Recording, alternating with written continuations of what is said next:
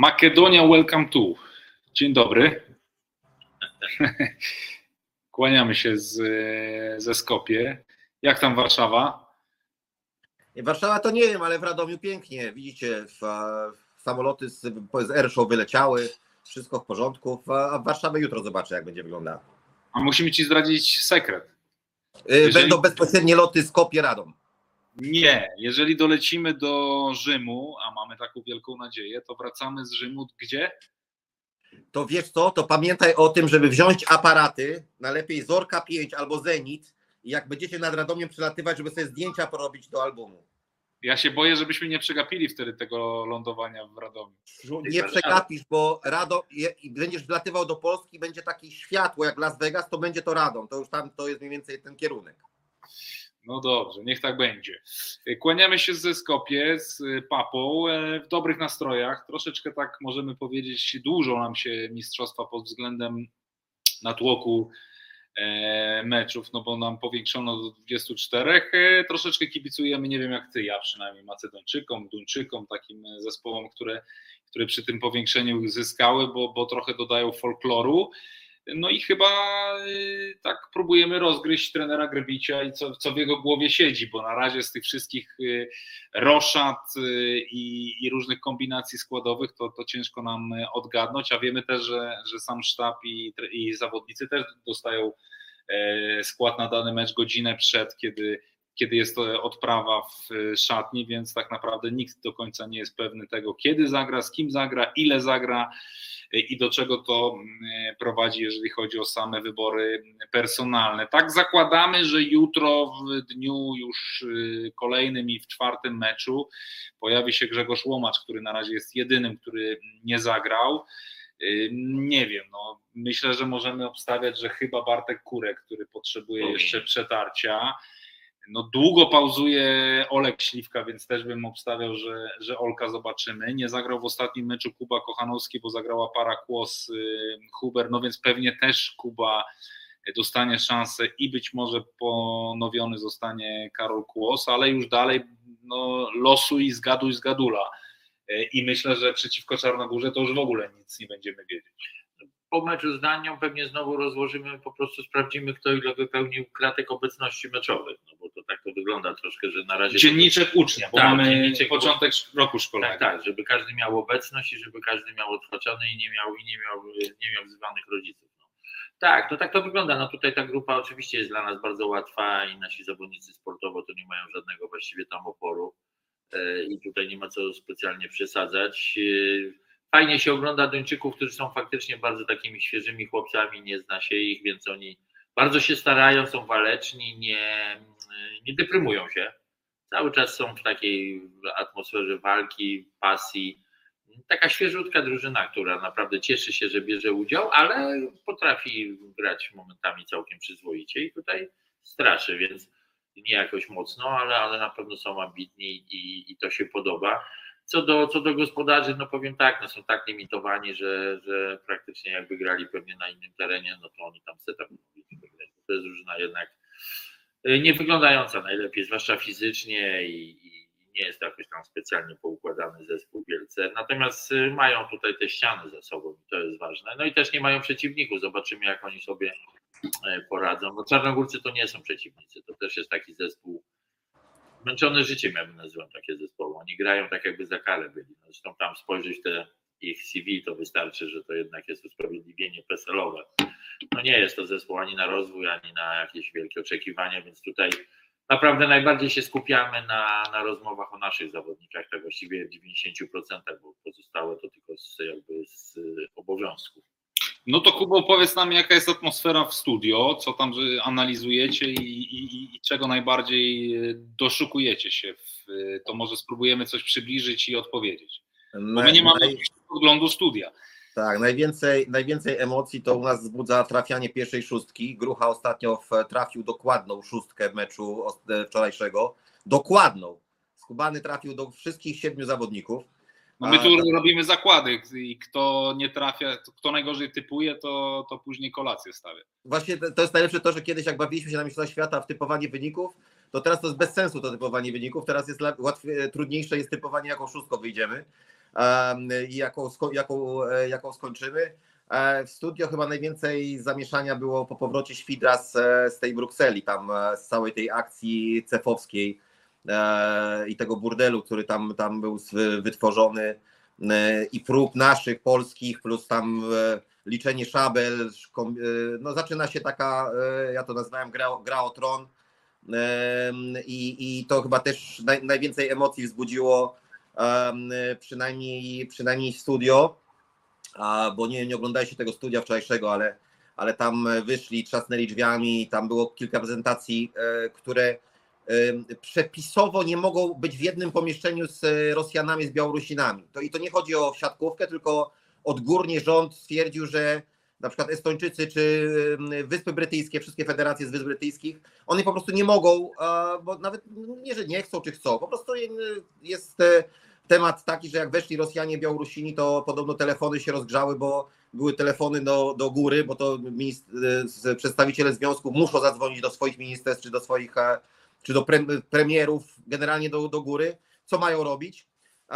I z tego wyszedł burdel na całe zamieszanie takie, bo Ricci stwierdził, że to jest sport, nie polityka i jak się wszyscy bujają. Zresztą nie wiem, czy widziałeś, Lepka, ten podsumowanie na CEF-ie, tej stronie, a w ogóle jak wyglądało ten kongres, że wszystko jest super, że pełne sukcesy, budżet sklejony, wszystko idzie w dobrym kierunku i to jest miodem, chlebem, miodem i winem płynąca kraina. To było kolejna 4-latka wykonana. Nie, tak, wszyscy mają być szczęśliwi, i teraz badanie jest, kto przejmie schedę, bo Ricci chce Włocha, którego chyba nie wiem, czy do końca Federacja Włoska popiera, a tutaj jest też walka albo nasz Polak, ten prawnik, bo nie pamiętam do końca nazwiska. Tak, to albo on, albo Chorwat, ale to generalnie jest ta sama opcja, więc tutaj jest też ważna sprawa, że jednym głosem wygrali tą decyzję odnośnie zabronienia kandydowania ludziom, którzy nie mają co najmniej 4-letniej kadencji w strukturach federacyjnych, co chcieli tym szybko Świdra czy kogokolwiek z Polski z tych kandydatów ukrócić, ale to nie przeszło. A więc to były chyba największe emocje. No i emocje były oczywiście z Fornalem, to zresztą też wiedzieliście po tym meczu z Holendrami, no bo to było jedyne, co myśmy mogli tam pogadać odnośnie jak Fornal wszedł. Grucha to się sprawdziło, bo Grucha mówi, ja takiemu gościowi dałbym zagrać od razu drugi mecz, powiedzieć, słuchaj stary, to tak nie może wyglądać.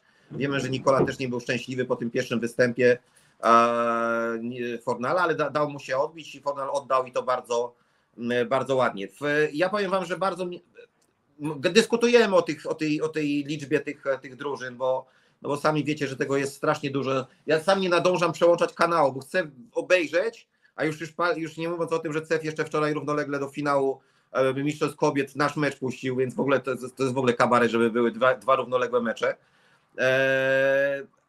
I tak biję się z tymi myślami, bo oczywiście ta jakość nie będzie wielka, ale coś ciekawszego dużo dzieje się w męskich mistrzostwach jak do tej pory niż w żeńskich, bo jakbyśmy prześledzili wszystkie mecze w żeńskich mistrzostwach Europy, to mielibyśmy może nie tyle co niespodziankę, bo to ja wiem, czy ten mecz Szwecji z Niemkami, które były bez Ortman, to była niespodzianka, no może nie wygrał faworyt, a reszta od samego początku do samego końca wygrywał albo faworyt, albo jeżeli byśmy tak Serbię, chociaż ja i tak uważam, że Turcja jest 60-40 z Serbią, to generalnie wygrywały zespoły, które były wyżej sytuowane albo były po prostu faworytami przed meczami, a tu u facetów jak się zaczęły te mistrzostwa, to jak widzicie Izrael, Rumunia, ta grupa, dzisiaj Francja przegrywa z Rumunią 3-1, Turcy zaczynają źle, później odbudowują się, Grecy wygrywają, później przegrywa Portugalia, super te mecze wyglądają, przynajmniej w tej grupie D. Bułgaria, która miała coś tutaj pokazywać, Plamen miał tutaj zbudować na nowo siatkówkę bułgarską, ale chyba z tego co widzę, to cała para idzie w gwizdek odnośnie Mateja Kazińskiego, a nie w siatkówkę.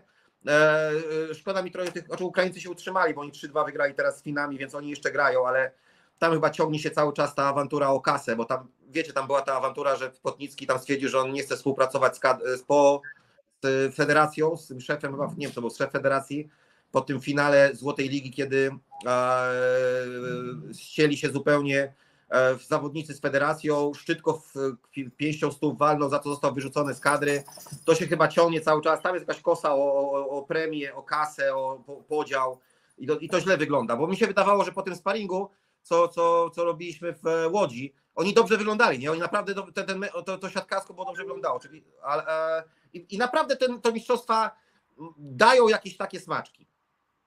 No dobra, to o naszych teraz. Powiedziałeś, że Fornal, najpierw dużo na plus chyba możemy powiedzieć o Kaczmarku i Semeniuku. To chyba dwie takie jasne na razie postacie, które błysnęły. Widać stabilną formę Łukasza. Widać, że to jest w tej chwili wybór numer 1 trenera Grbicia. Daje w ostatnim meczu też Bartoszowi się odbudować, wejść, pograć. Myślę, że powtórzy Bartosza. Myślę, że to będzie jeszcze raz jeden mecz dla Bartosza Kurka. Natomiast nie zdziwię się, jeżeli w 1/8 wyjdziemy z Łukaszem, który prezentuje się bardzo dobrze, który ma dobrą efektywność, który dobrze prezentuje się w bloku, który gra bardzo stabilną zagrywkę i to widać, że jest po prostu w formie. Podkreślił to trener Grbić, że w zasadzie trzyma formę z WNL-u, z tego turnieju w Gdańsku. Dobrze zaprezentował się w tych 2 swoich wejściach Kamil Semeniuk. Wreszcie dobre mecze takie na poziomie, jak to powiedział trener Grbić, zaczynam rozpoznawać Kamila Semeniuka z zeszłego sezonu i to chyba widać też po zachowaniu Kamila, że on gdzieś puściło go, że zaczyna być luźny, zaczyna się zachowywać swobodnie, zaczyna się uśmiechać. Gdzieś tych pozostałych tak naprawdę zaczynamy czuć. Widać dużą świeżość po Kubie Popiwczaku. Chciałbym, żeby dostał tutaj więcej miejsca, żeby jeszcze się pokazał.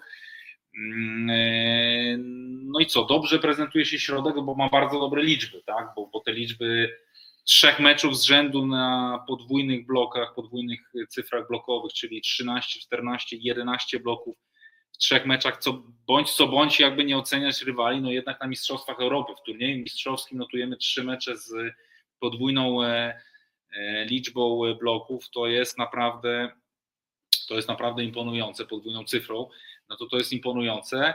Co jeszcze na plus? No, ja powiem tak, że o dziwo dołożę ten blok, bo to jest tylko stwierdzenie faktu i jakby podbicie tych informacji, natomiast przy fatalnej zagrywce, my fatalnie zagrywamy, my jako drużyna nie mamy, mówię fatalne może za grube słowo, ale my strasznie nierówno gramy. Nie wiem, czy też taktycznie my jakąś sobie narzuciliśmy. Ale powiedziałbyś cała drużyna? Czy według, bo ja bym jednak rozdzielił na niektórych zawodników. Wczoraj odmienili nam Bednosz z Fornalem, ale my wczoraj się jąkaliśmy z Macedonią zagrywką przez długi czas. Chłopaki długi czas grali sztywno. To, że wygrywamy do 12, ale tam nie ma fanów w ogóle. To jest takie granie, albo odwalamy taką pańszczyznę, która jest w naszym wykonaniu dobra i wystarczająca dla nich, ale my gramy Eisweidrei, lewo, prawo, walimy górą nad podwójnym blokiem i tyle jazdy. Złapali fan Bednosz i Fornal dopiero w trzecim secie i trochę zabawy było dla ludzi, bo popatrzyli na lepszą siatkówkę, czy na jakieś tam indywidualne wykonanie i jeszcze Wilfredo sobie puknął łasa a ich libero się strasznie cieszył, że jednego przyjął. To takie mamy kabaretowe historyjki. Ale od strony sportowej to powiem tak, że chyba po wszystkich zawodnikach jeszcze widać, że to jest przede wszystkim nie to jeszcze jest nie to. Oni wszyscy są jeszcze i to jest może dobra informacja, może nawet najlepsza. Na pewno widać, że drużyna pod względem szybkościowym poprawia się, tylko tło jest nie takie nie wiadomo jakie, bo po meczu z Czechami mieliśmy wodę z mózgu zrobioną, bo wyglądało, że Czesi to jest w ogóle jakiś zespół. Nie powinno, nie takich Czechów, tak? Znaliśmy i oczekiwaliśmy, więc to w ogóle nie był żaden sprawdzian. Holendrzy wyszli fajnie, okej. Oni są tutaj chyba najlepiej się prezentującym zespołem. Nie widziałem oczywiście teraz tego meczu z Danią, ale. To na 3-1. No więc jakby bez historii, choć może tam na pewno Abdelaziz jakoś tam lekko oszczędzany. Ale oni grają, załóżmy, to, co mniej więcej oczekiwaliśmy, a po innych to się niewiele ani spodziewaliśmy, także opór. Bardziej musimy się patrzeć na swoją stronę boiska, co my na przykład mamy do zaproponowania, jakie my formuły rozegrania mamy, jaki mamy plan A, jaki B, a dodatkowo no, jakąś tam karuzelę nam robi trener, który no, musi swoje rzeczy i ten czas, to co powiedzieliśmy o tych dzienniczkach, wypełnić. No i oni tak trochę grają. No, ja jedno te słowo przytoczę, co powiedział Kurek, jak ci się gra. No, czuje się nieźle, poprawia się, ale tak wygląda zawodnik, który nie gra. No, i to jest jasne. No, sprawdza se rękę, układzinę, czy dobrze to działa. No, nie działa. No, Kuraś jest bez dobrej dyspozycji meczowej. Wprawdzie te procenty chyba mu wyszły nawet niezłe, bo gdzieś tam widziałem jakąś analizę i to może nieźle, no ale parę przestrzałów miał takich, no i nie trzyma zagrywki. No. To jest pewne, że robi za dużą skalę, za duży ma błąd w zagrywce, cały czas reguluje ją, ale nie za bardzo może w nią wejść i to widać. No źle wygląda i się wciągnę jakąś smugę o tych gorszych. Ja się pytam, co jest dobrze, a papa odpowiada, co jest dobrze. 3 zwycięstwa i łoimy zespoły z drugiej półki. To co, mam skoczyć po kwiaty i kupić? Nie, no pytam się, co jest dobrze. Wiemy wszystko, że przecież na razie nie wszystko jest normalnie. Nie wszystko jest normalnie, ale dobrze tak. Dobrze to jest blok. No właśnie. Dobrze jest blok. Dobrze wczoraj bardzo dobrze była kontra na przykład. No bo jedziemy górą na podwójną. Co jest dobrze? Wiemy, że ma być lepiej, wiemy, że to ma przyjść we Włoszech, zakładamy, że gdzieś od ćwierćfinału, ale ten ćwierćfinał grasz, jeżeli wszystko dobrze wypali, 12, a dzisiaj mamy 4, czyli do najważniejszego meczu, który zakładamy, że już może być z kimś napompowanym, to jest 8 dni. Lepiej nieśmiało używam słowa dobrze, ponieważ w naszej skali dobrze to dla tamtych zespołów byłaby miazga. No ja wiem, że ty wymagasz złota. Nie złota wymagam, oczekuję walki o złoto. A czy zobaczymy, czy się uda, ale słowo dobrze. No na razie powiedzmy, że w naszej skali nasz zespół gra średnio, a to i tak jest ogromna przewaga nad tymi zawodnikami, ale dlatego podkreślam, może to i dobrze, że to nie jest tutaj jakaś jeszcze brylantowa forma. Dlatego wiemy, że ta siatkówka nasza cholerna jest grą błędów i jakichś tam niedoskonałości i łatwiej wyłapujemy nie rzeczy, które my wiemy, że nasza drużyna powinna robić o 3 w nocy, tylko rzeczy, które jeszcze na pewno ma do poprawy, bo na następnych przeciwnikach może być inna bajka. No. I dlatego łatwiej mi znajdować jakieś tam niedociągnięcia niż wychwalać średni poziom naszej drużyny. No wiadomo, natomiast ja zakładam inaczej. Ja wychodzę z założenia, Kubo, że jakby jeszcze 2 tygodnie temu byliśmy troszeczkę przestraszeni tym, co oglądaliśmy podczas memoriału Wagnera. Oczywiście tam byli mocniejsi rywale. Nie do końca byliśmy zadowoleni tym, co zobaczyliśmy przeciwko Ukrainie. Też wydawało się wtedy, że to mocniejszy rywal, ale już czy mocniejszy te Mistrzostwa Europy pokazują niż Holandia na przykład, to już nie jestem do końca w tym momencie pewny przy aktualnej dyspozycji naszych wschodnich sąsiadów. No więc jakby zaczynamy próbować, ja przynajmniej zaczynam próbować odnajdywać to, co wydaje się, że powinniśmy prezentować, co gdzieś zaczyna wracać na właściwe tory. No, system blok obrona na przykład, o którym wspominałeś, czy poszczególne indywidualne gdzieś dyspozycje, no, mają doprowadzić nas do tego, nie że tutaj, że będziemy łoić do 15 i 14. Serię punktów straconych nam się przydarzyły raz, jeden brzydki. Tylko próbujemy znaleźć, co może doprowadzić do tego, że na tego 12 na przykład września będziemy mieli już taką formę, którą chcemy oglądać, Kubo. Ja w ogóle jestem zadowolony. Ja tutaj nie widzę na razie żadnego problemów, nie widzę żadnych oznak, żeby się martwić. I tak samo jak Wojtek, ja uważam, że my gramy o finał i nie mam zamiaru się asekurować, że brązowy medal będzie dla nas sukcesem, tylko gramy po prostu na tym turnieju, gramy o to, żeby zagrać z Włochami o finał. I ja nie widzę problemów. Podoba mi się rozwiązywanie piłki wysokiej. My 2 mecze z rzędu mamy wyższy procent na wysokiej niż na quiku. To znaczy, że oczywiście my tam nie mamy bloku po drugiej stronie, to też trzeba pamiętać, z kim my gramy. Podoba mi się to, że dostaliśmy... Czekaj, Kuba, a my mamy quicka? Znaczy my gramy tak, jak powinniśmy grać, czyli tyle my gramy to, co powinniśmy grać, czyli to... My gramy, chcemy grać, ale... Nie, ja uważam, że to jest właśnie ta sytuacja, o którą my rozmawiamy w kadrze dziewczyn, czyli o szybkości naszego grania. W kadrze dziewczyn przesadziliśmy z szybkością na tych mistrzostwach Europy i straciliśmy efektywność ataku, a w kadrze facetów wytrzymaliśmy ten poziom, tak jak Bednosz tutaj dostaje na zasięgu, to co Leon dostaje na zasięgu, i wykorzystujemy Kaczmarka, który na dzisiaj jest jedynką i taka jest prawda, bo Kaczmarek dzisiaj jest lepszym serwującym, lepszym blokującym, lepszym broniącym od Kurka i ma lepszą efektywność ataku i na dzisiaj to jest jedynka i po Gdańsku to tam mówiliśmy o tym, że jest równo, że to jest pomoc, a dzisiaj to już jest, to wyprzedza go o jedną długość. Wykorzystujemy to, co mamy, bo mamy bardzo dużo.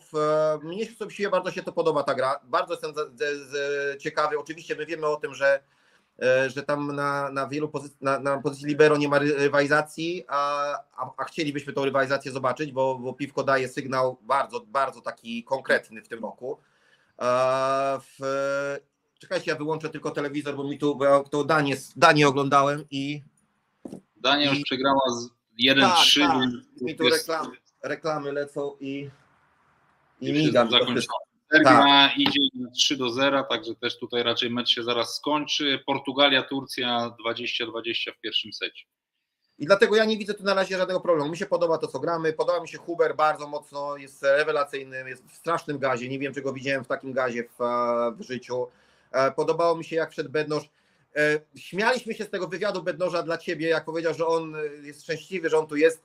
Stary, ty grałeś finał Ligi Mistrzów, ty grałeś Polską Ligę, ty opędzlowałeś najlepsze kluby, a on po Macedonii mówi, że on się cieszy. Oczywiście to jest facet, który jest w topie przyjmujących na świecie i on jest pierwszy raz na mistrzostwach Europy i niech się cieszy, ale my wiemy o tym, że to jest na razie rozbiegówka. Ja też nie przejmowałbym się na razie tym terminarzem. Mam nadzieję, że to nie u nas. I tą formą, wiesz, na dzisiaj, bo my nawet nie przyjmujemy się 1/8, my mamy na 1/4 być w gazie. Ja uważam, musimy znaleźć sobie ze 4 i pewnie Nikola będzie znajdował sobie 4-5 terminów takich, żeby przyłożyć te 2 bardzo duże moce porannych treningów i ze 2 takie treningi 6x6, żeby oni po prostu zeszli zmęczeni, bo na dzisiaj to ty nie dostajesz takiego impulsu, takiego treningowego, że ty schodzisz i zrobiłeś, wiesz, po 100 skoków i taki porządny trening, bo na razie te mecze wyglądają jak wyglądają. Podkręciliśmy tempo, wczoraj podkręcamy tempo i z Holandią, czy podkręcamy tempo, chociaż te Czechy naprawdę tak samo, Wojtek, ja jestem strasznie zaskoczony ich burdelem na boisku i ich takim chaosem.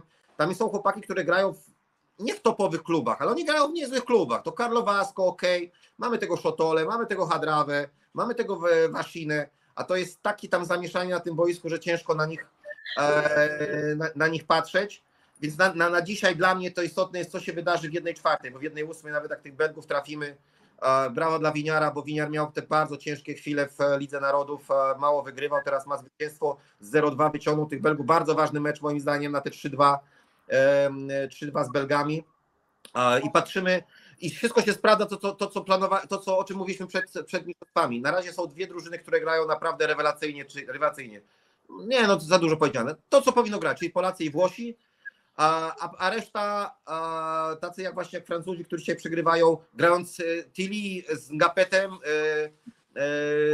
z Toniutim, przegrywają z Rumunami. To oznacza, że brawa dla Rumunii, super, że jest właśnie taka Rumunia, która ogrywa mocne zespoły, ale mam wrażenie, że my z Włochami odjeżdżamy i naprawdę byłbym zdziwiony, zaskoczony, gdybyśmy się w finale nie spotkali. Ja nie wiem, czy tam my się krzyżujemy w półfinale ewentualnie, czy może coś się wydarzy. Wydaje mi się, że tam jeżeli jedynka, to na sam koniec. Jak jedynka, to się na sam koniec spotykamy w finale. No dobrze, no ale czyli potwierdzasz to, co powiedziałem, że jakby ta właściwa forma ma przyjść tak naprawdę na 12 września. No jest bardzo dużo czasu, to jest jeszcze 8 dni od dzisiaj licząc, bo mamy naprawdę bardzo dużo dni. I jeszcze w dodatku trzeba pamiętać, że do tego 12 września, czyli do ćwierćfinału, czekają nas tylko 3 mecze. Nie 3 mecze zagramy, czyli masz 5 dni, z których 1 jest poświęcony na podróż, a 4 dni masz puste. No, to jest naprawdę bardzo dużo czasu, żeby i siłowni, i ewentualnie coś jeszcze spróbować dać świeżość zawodnikom w zależności od tego, kto ile będzie grał, bo my nie wiemy, kto ile dostanie jednostki meczowej. Tak, no, ale na razie mecze nie są wymęczające, tak jak Kuba mówi, to nie jest żaden poziom zmęczenia dla nich, dla takich atletów. To jedno, a dwa, że z tego, co się z kilkoma tam chłopakami słyszałem, nawet ich rozmowę, czy rozmowę z wami, gdzieś taką poza tą, to powiedzieli, że oni właściwie w teraz treningowo nic nie robią. To jest tylko taka osłonka. rozruchy, wchodzą na siłę raczej w takim indywidualnym, niektórzy podnoszą więcej jeszcze, ale to generalnie zeszli bardzo mocno właściwie z całego treningu i nawet jak mieliby trochę więcej, mają więcej czasu na sali, to wcale to, że oni cisną cokolwiek.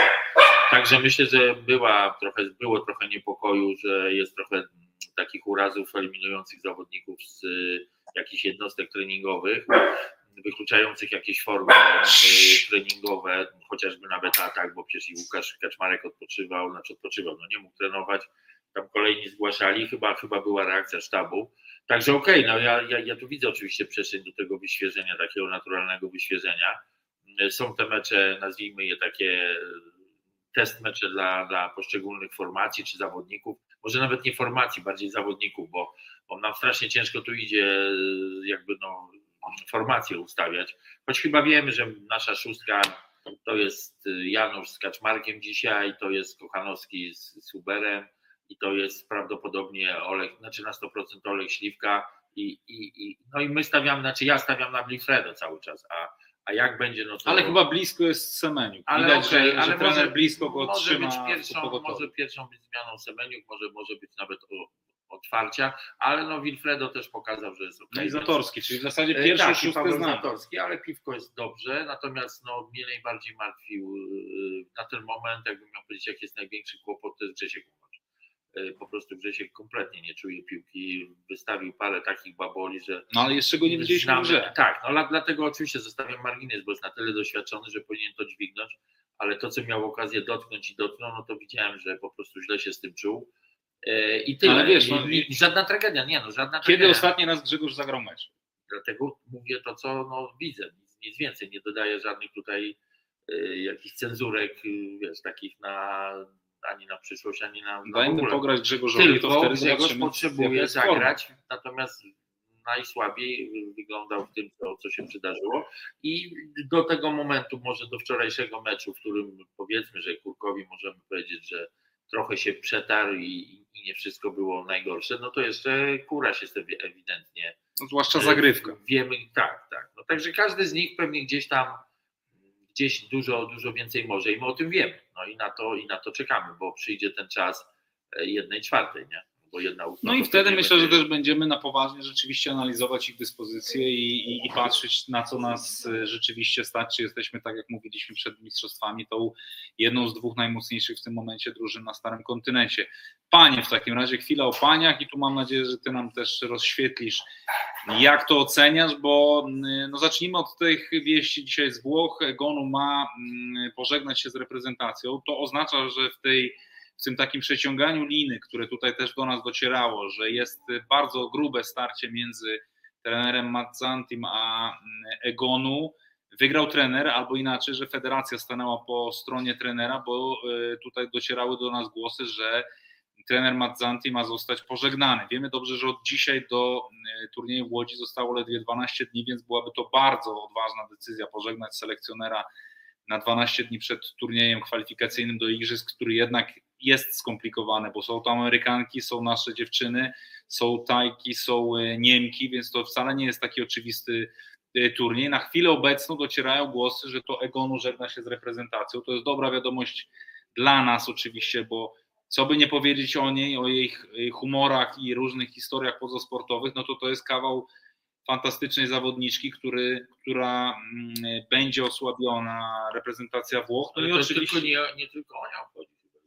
W ogóle tam atmosfera jest dosyć gęsta i może się okazać, że jej odejście też pociągnie za sobą kolejne konsekwencje, bo wiemy dobrze, że Egonu żyła w pewnej grupie, w dobrej komitywie z niektórymi dziewczynami w tej reprezentacji. Nie chcę sugerować, z którymi, ale to jest chyba oczywiste. I co za tym idzie, tam mogą być humory pogubione, ale pal licho Włoszki, jakby nie o nich chcemy tutaj rozmawiać, tylko o naszych dziewczynach. Nie, no ale to jest ważny kontekst. To jest Włoszki ważne. Mogą mieć duży problem wewnętrzny. No więc kibicujemy i mamy nadzieję, że ten awans w Łodzi nam uda się wywalczyć, natomiast jestem bardzo ciekaw twojej analizy, bo my tu tych meczów już top 4 nie oglądaliśmy.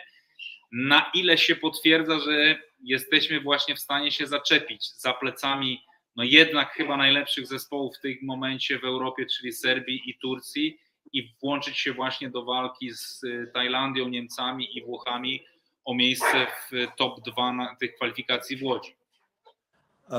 Przede wszystkim, jak można byłoby ocenić ten nasz występ na Mistrzostwach Europy? Jaką ocenę można byłoby dać? Bo z jednej strony można by powiedzieć, że jest okej. No. Przegraliśmy z mistrzyniami, odpaliśmy po meczu z mistrzyniami Europy, z najlepszym zespołem aktualnie prawdopodobnie na świecie. Więc jest okej. I wicemistrzyniami, z którymi też graliśmy kluczowy mecz. Tak, więc biorąc perspektywę to i wygrywamy te mecze, które powinniśmy wygrać,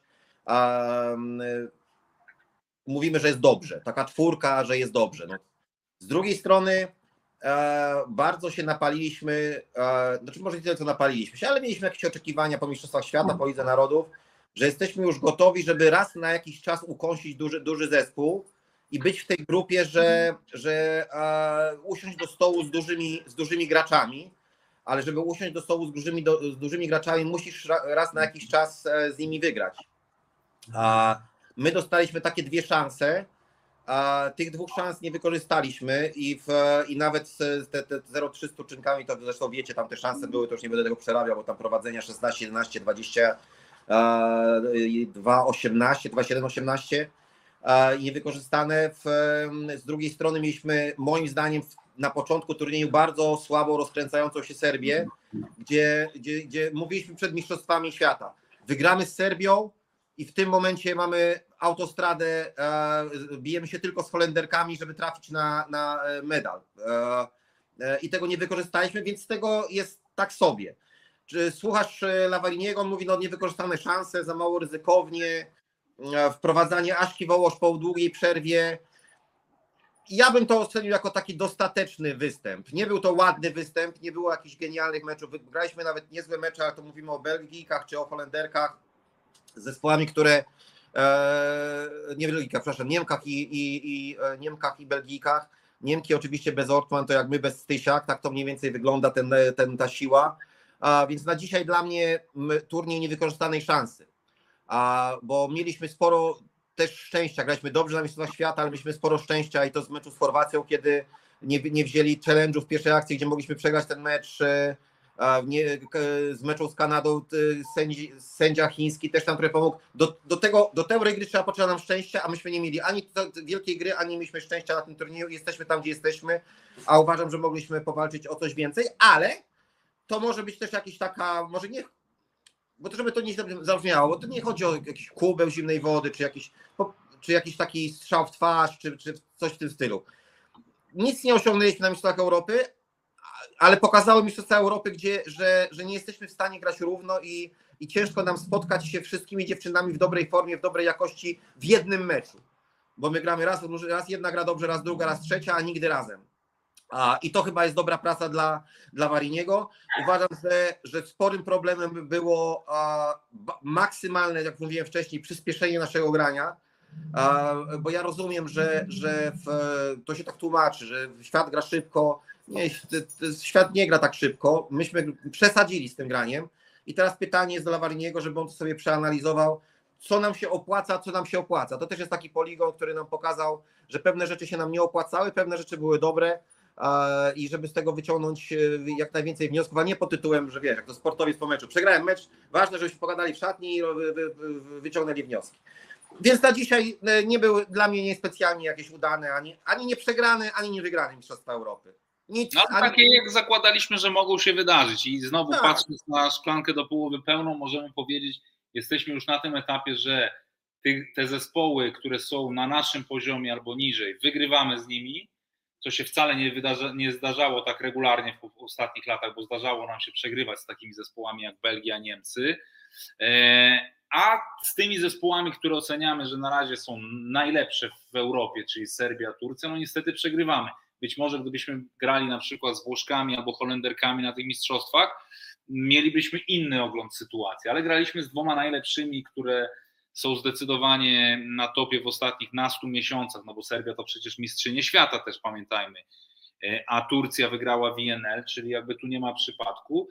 Bardzo ciekawe więc będzie też starcie właśnie w Łodzi, gdzie przy swoich już kibicach, bez tego wsparcia tureckiej szalonej publiczności w Brukseli, ale przy swoich kibicach i będziemy znowu mieli właśnie już Włochy, nie Serbię i Turcję, Tajlandię, znowu Niemcy, więc wcale już nie takich oczywistych. No i jeden zespół z tego topu, czyli Amerykanki, który do tej pory nas ogrywał, ale nam się też zdarzało je przełamać, więc teraz pytanie, czy tylko jedyną kwestią do poprawy to jest to rozegranie, bo ja bym jednak też zwrócił uwagę na swoje problemy, które mieliśmy na lewym skrzydle i jednak dużo niższą efektywność naszej zagrywki.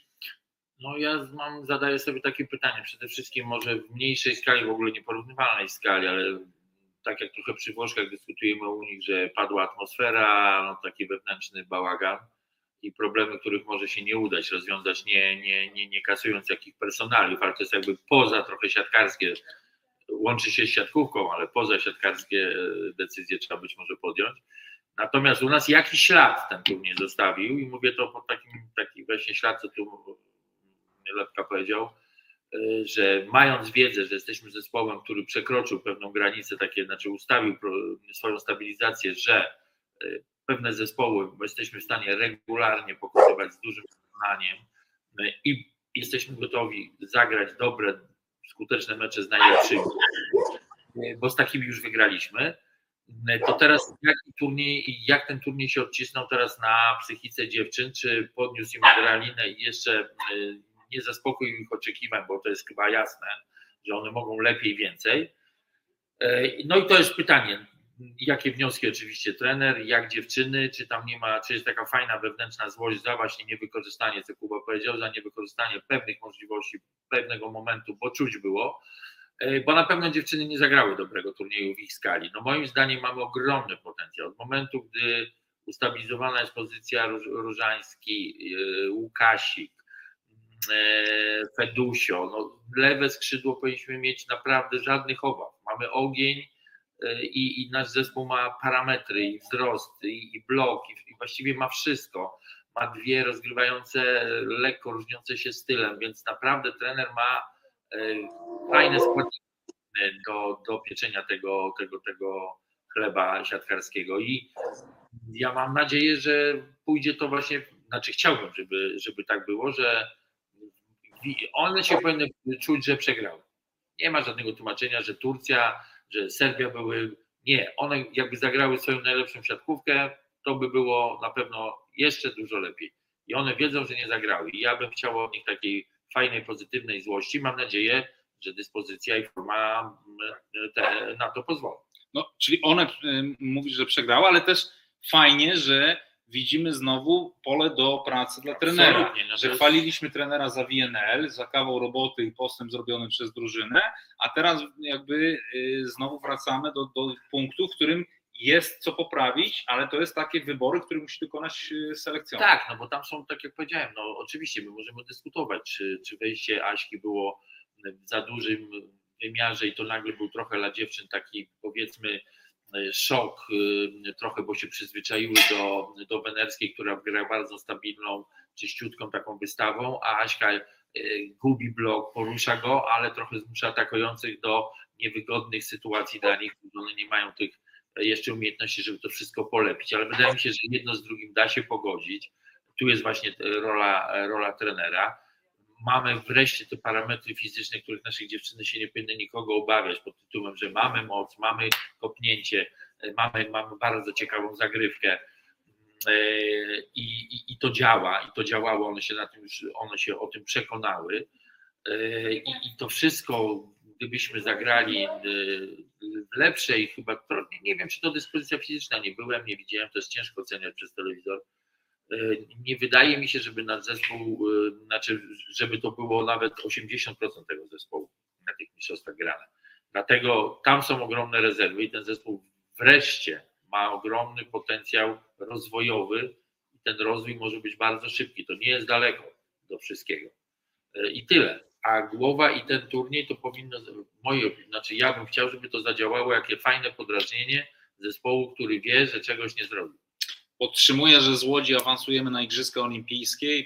To, co mówiłem przed Mistrzostwami Europy, że porażka z Turcją może się wydarzyć jako normalnie porażka sportowa, ale zadziała tylko na plus i że awansujemy z Łodzi na Igrzyska olimpijskie. To jest oczywiście czyste wróżenie z fusów, ale jestem jeszcze bardziej tego pewny po tym rozkładzie, który w tym momencie jest w reprezentacji Włoch.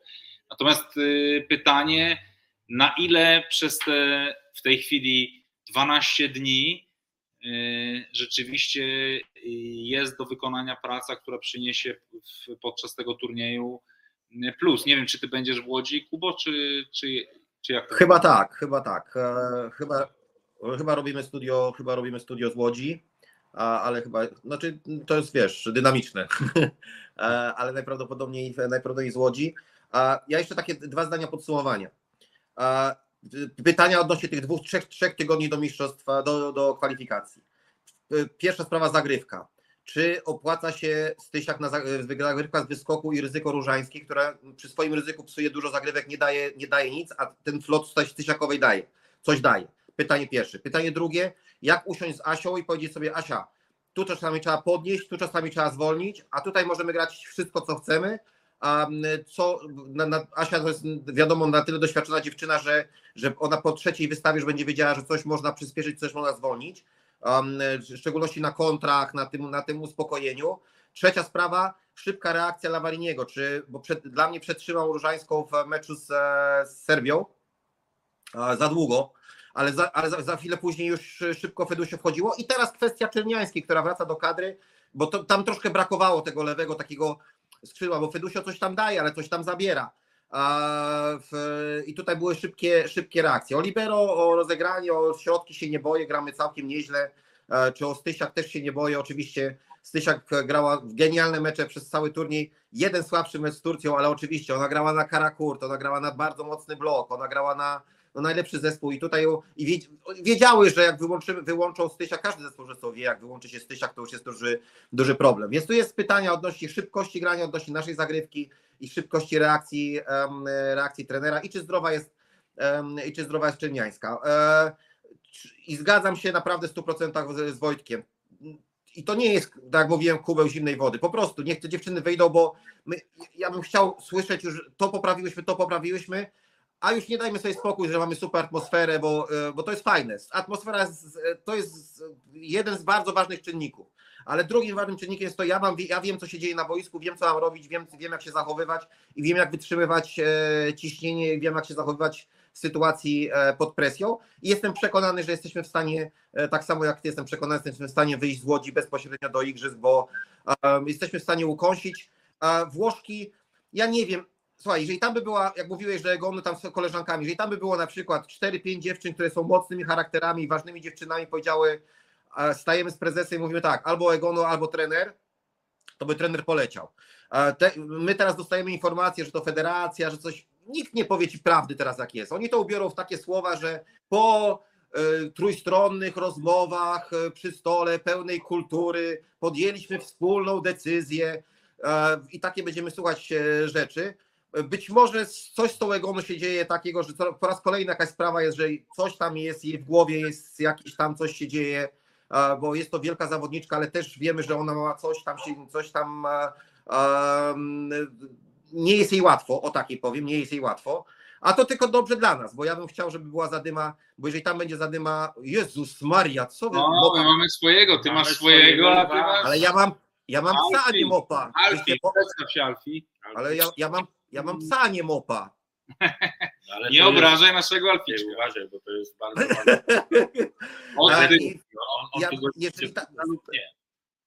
Jak jest zamieszanie w kadrze Włoch, to jeszcze lepiej. Niech oni się kłócą, bo powiem wam ci tak, ten Mazzani, on mówi, że po mistrzostwach świata stracił zespół. Ja w ogóle zwariowałem, jak trener może powiedzieć, że po mistrzostwach świata w ogóle, że trener mówi, że stracił zespół. To jeżeli trener mówi, że stracił zespół, to dla mnie to jest automatycznie, słuchajcie, musimy się rozstać. Później trener Santorelli mówi tego, że płacze, jak widzi Egonu na ławce. Zawsze ci Włosi trzymali, a to jest dla mnie nie szpilka, tylko to jest cios w twarz jednego trenera włoskiego drugiemu trenerowi włoskiemu, bo nie strona. Oni też walczą o stołki, nie? Santarelli też chce sobie być może przygotować po igrzyskach przyszły stołek, nie? Ale dla mnie to nie było eleganckie mimo wszystko, bo nie dyskutujesz po meczu, jeszcze wygrywasz mecz i ty mówisz dyskutujesz na temat decyzji swojego rywala, kto ma siedzieć, kto ma grać po meczu, wiesz, to jest słabe. To zdarza, przyznasz, że to się w ogóle nie zdarza Włochom, bo ci się trzymają razem, jakby oni się mogą pozabijać w pokoju, ale jak wyjdą, to oni będą rękę dawać, uciąć. No to jest szczekanie psa, a nie tam jakieś tam u was. To jest prawdziwa suka, która... nie szczeka, bo nasz jest kochany. Nie wiem, oszalała teraz, bo dzisiaj była u fryzjera i zwariowała. To jest słabe, a im więcej zadymy we Włoszech, tym lepiej dla nas. A oczywiście tutaj wracamy do punktu wyjścia znowu, że ta atmosfera na szczęście u nas jest dobra, ale ja takie mam wrażenie, że właśnie o atmosferze mogliśmy mówić podczas Mistrzostw Świata, podczas WNL-u, a teraz myślę, że to już jest drużyna na tyle dojrzewająca, że już czas przestać mówić o atmosferze, bo to jest po prostu drużyna sportowa, a można zacząć mówić właśnie o tym poprawianiu tych elementów, o czysto sportowych kwestiach, bo to, że dziewczyny dobrze ze sobą żyją, że jest super atmosfera, to już wiemy, jakby nie ma powodu, żeby tutaj to wyciągać jako jakiś pierwszy element tej reprezentacji. Ale oczywiście to jest przewaga takich zespołów właśnie jak Stany Zjednoczone i Polska, które w tym momencie żyją w jakiejś tam dobrej komitywie, a Włoszki mają swoje brudy do wyprania w szatni i pewnie w Łodzi przy polskich kibicach to może być jakiś tam drugi czy trzeci element na plus albo na minus. 46 minut zameldowaliśmy się ze Skopie. Cieszę się, że wydoił nasz internet, bo tutaj różnie z tym bywało w poprzednich dniach. No pięknie. To jest pies. Dobrze. Pochwalimy na koniec. To co, umawiamy się jakoś pewnie z Bari, co? Bo my teraz 2 mecze raczej no takie za 3-0 obstawiamy. Potem przelot do Bari i 8, 9, 10, 11, 12 mamy nadzieję, że to będą dni spędzone na południu Włoch. Może tak być? No jasne, no w Bari to zaczynamy prawdziwe zawody, a teraz to rozwój mieliśmy. Opalajcie się. No dzisiaj padało tutaj, w nocy burza, a dzisiaj pada, także akurat 0 słoneczka dzisiaj. Trzymajcie się i trzymajcie się. Trzymajcie. To ty też się trzymaj, a co? Pa, pa. Cześć.